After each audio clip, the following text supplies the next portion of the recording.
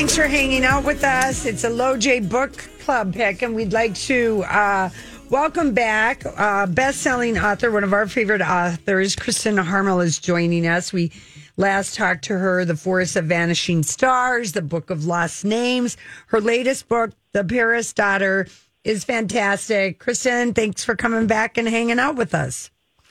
Oh my gosh, thank you so much for having me. It's such a pleasure talking with you again. Absolutely. We're always in awe of your books and how you come up with ideas. If you could give people the setup of The Paris Daughter, please. Sure. Well, thank you for the kind words. So in The Paris Daughter, you have two mothers, two daughters, an Allied bomb that falls where it shouldn't in the suburbs of World War II Paris, two families torn apart, and a mystery that is ignited that goes unsolved for 17 years until we pick up again with the characters an ocean away in New York in 1960, when a chance meeting puts the two mothers on a collision course to each other, which brings up sort of all of these unanswered questions from the past and brings them both answers that change the course of the future for both of them. So that's kind of I don't know, man. I have to work on developing that elevator pitch. But For crying out loud. The book speaks for itself, Kristin. I mean, reading this, you do so much research. And, the Book of Lost Names was such a powerful book about World War II. And how you kind of have wove some of that book into this book, which is really kind of cool. And I think it's shocking for a lot of people to know how many bombs were put on just innocent people during World War II. Yeah, it's incredible. And I think that was maybe one of the pieces that led me to writing this book, that realization, honestly, in my research for the earlier books, that there were bombs falling in occupied territories all the time. Mm-hmm. And that they were bombs to a large extent being dropped by the Allies. So basically the good guys, the people who were allied with the people on the ground trying to repel the Germans, were bombing areas that were militarily advantageous to the German troops. And they had to. But, not all the bombs necessarily fell on their intended targets. Well, I mean, it's like a lot of them happening in Ukraine, with Russia. I was just going to say, I was working on this book when the invasion of Ukraine happened. And it was just a really sad feeling to sort of feel like I was watching this history I was writing about in some ways repeat itself. I mean, we're seeing that play out again, and these civilians being so just enormously impacted by the cost of the war going on around them. I know. I just, was there one thing in The Paris Daughter? Was there what was the hook that got you on this story? Like, did you discover something and some research in one of your other books, or how'd you get the idea? Well, you mentioned the Book of Lost Names, which is about, among other things, forgers during World War II and forgers working on an escape line for children. So I was reading a lot of firsthand accounts from people who had been hidden children during World War II, which were oftentimes Jewish children who were being sent out of the country by their parents to try to keep them safe. And in a lot of those accounts, these children talked about being bombed, that feeling of the air raid sirens going off, or of feeling or hearing bombs dropping around them and having to grab those gas masks and go somewhere safe. And I felt like that kept coming back again and again and again in my research as something that had really impacted these people who were recounting this 50 or 60 years after the fact. And that was something that had stayed with them. So I think the more I heard that, the more it kind of got stuck in my my brain and in my imagination. And I began doing research, and I thought, well, this would be a really interesting thing to write about, because, I love writing about things from World War II that I feel like we haven't read enough about, or we don't know enough about. I feel like I did that in the Book of Lost Names with talking about the story of these amateur forgers who made such an impact in the war.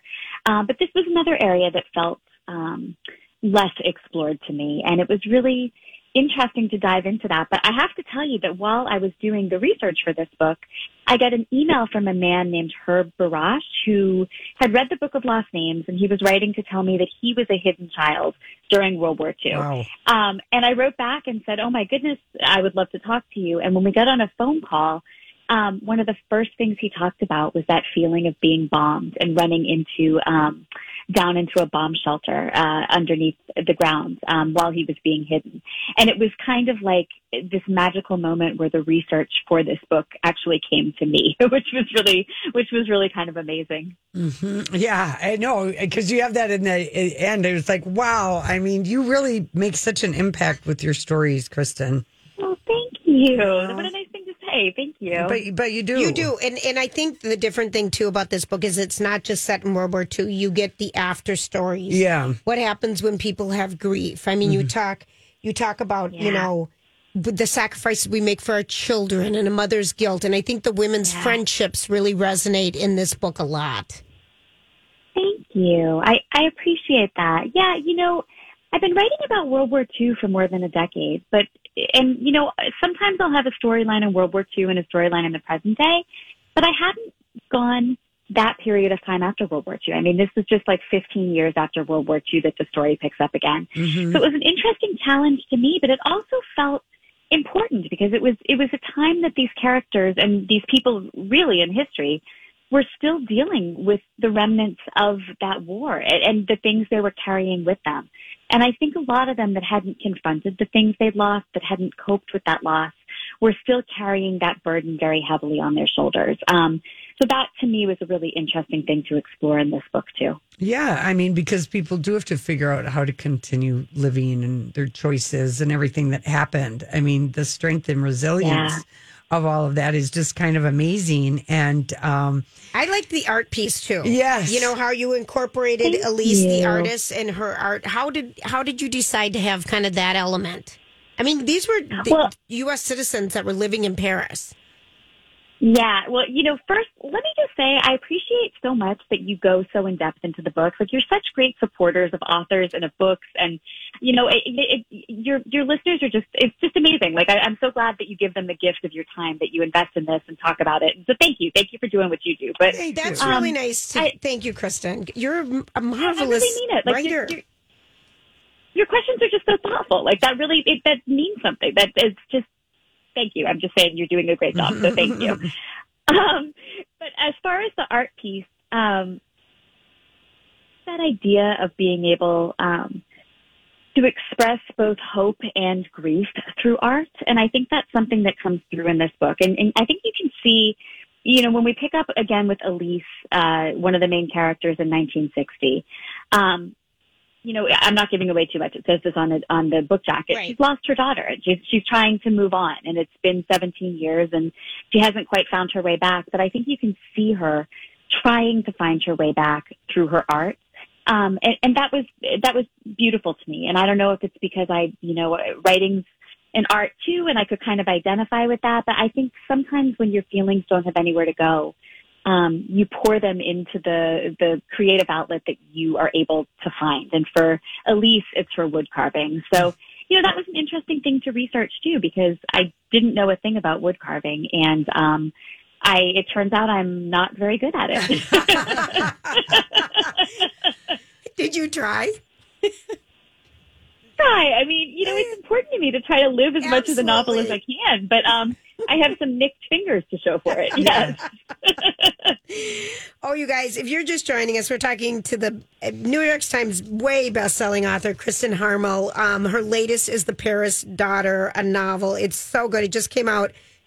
Yeah, what's today's date? Is it today? What's today's date? The 5th or the 6th? Tomorrow's the 6th. It comes out tomorrow. That's right. So we're getting a preview. So congratulations to you again. And I also think, you know, you have your podcast that you like to do with a couple other amazing authors. Do you want to just give that a little shout out? Yeah, thank you so much for asking. So it's called Friends and Fiction. We are live every Wednesday night on Facebook and on YouTube. And it's myself, Mary Kay Andrews, Christy Whitson Harvey, and Patty Callahan Henry. The four of us are all New York Times bestselling authors. And every week we invite other authors on our show, and it's often the biggest, the biggest authors out there right now. And a lot of times we have debut authors too. We really like to get a wide variety, but we like to go and talk to them about the world behind their books, very much like you do on your show.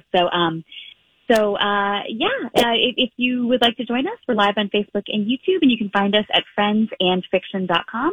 And our group on Facebook is about 160,000 members strong. Wow. And people recommend all day, every day. Great place to be if you love reading. I'm going to ask you this because, we have to ask you two questions, Kristin. The last great book that you read is? Oh, okay.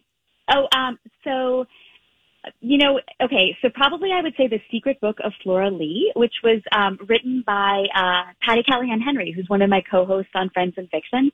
Hers just came out about a month ago, and it's also historical fiction. So if you like my books, you would like hers too. And I also have to give a shout out to Christina Lauren's The True Love Experiment, which just came out 2 weeks ago. I did an event with them a couple weeks ago, and that book was so much fun. We just had them totally different kinds of books. Yeah. Oh my God, you did! They're the best. They're the nicest people in the world, honestly. Yeah, that's a fun writing duo. And then The Secret Book of Sarah Lee, you said was the name of it? I'm sorry, I probably mumbled. The Secret Book of Flora Lee. Oh, so Flora. I Flora heard Lee. about that. And Patty Callahan, too. We got her on our show, Savannah. She wrote a book about Savannah. And the Exiles. Does she have a new book coming out? So that's the one, The Secret Book of Flora Lee. Oh. It just came out a month ago. Yeah, and it did really well. It was on the New York Times bestseller list. It was the Barnes and Noble pick of the month last month, which was really cool. So it was so nice to see that work out so beautifully for her. Well, you guys, all of you are amazing authors, but we appreciate you so much. Thank you for your time, Kristin Harmel. The book is The Paris Daughter. You're going to sell a ton of them. We know that. And it really is, it's different, because you get the picture during the war, what people are experiencing, but you get the after and how people move through that. And it's really hopeful and encouraging and interesting about women's relationships as well as the basic thing that's going on, the harsh stuff. It's a good book, honey. We liked it. Thank you so much. Thank you. That really means the world to me. Oh, you're so sweet. All right, take care, and we'll be talking to you soon, we hope. We got 2 copies to give away. Great, thank you. All right, bye. 651-641-1071. The Paris Daughter, Kristin Harmel, will be right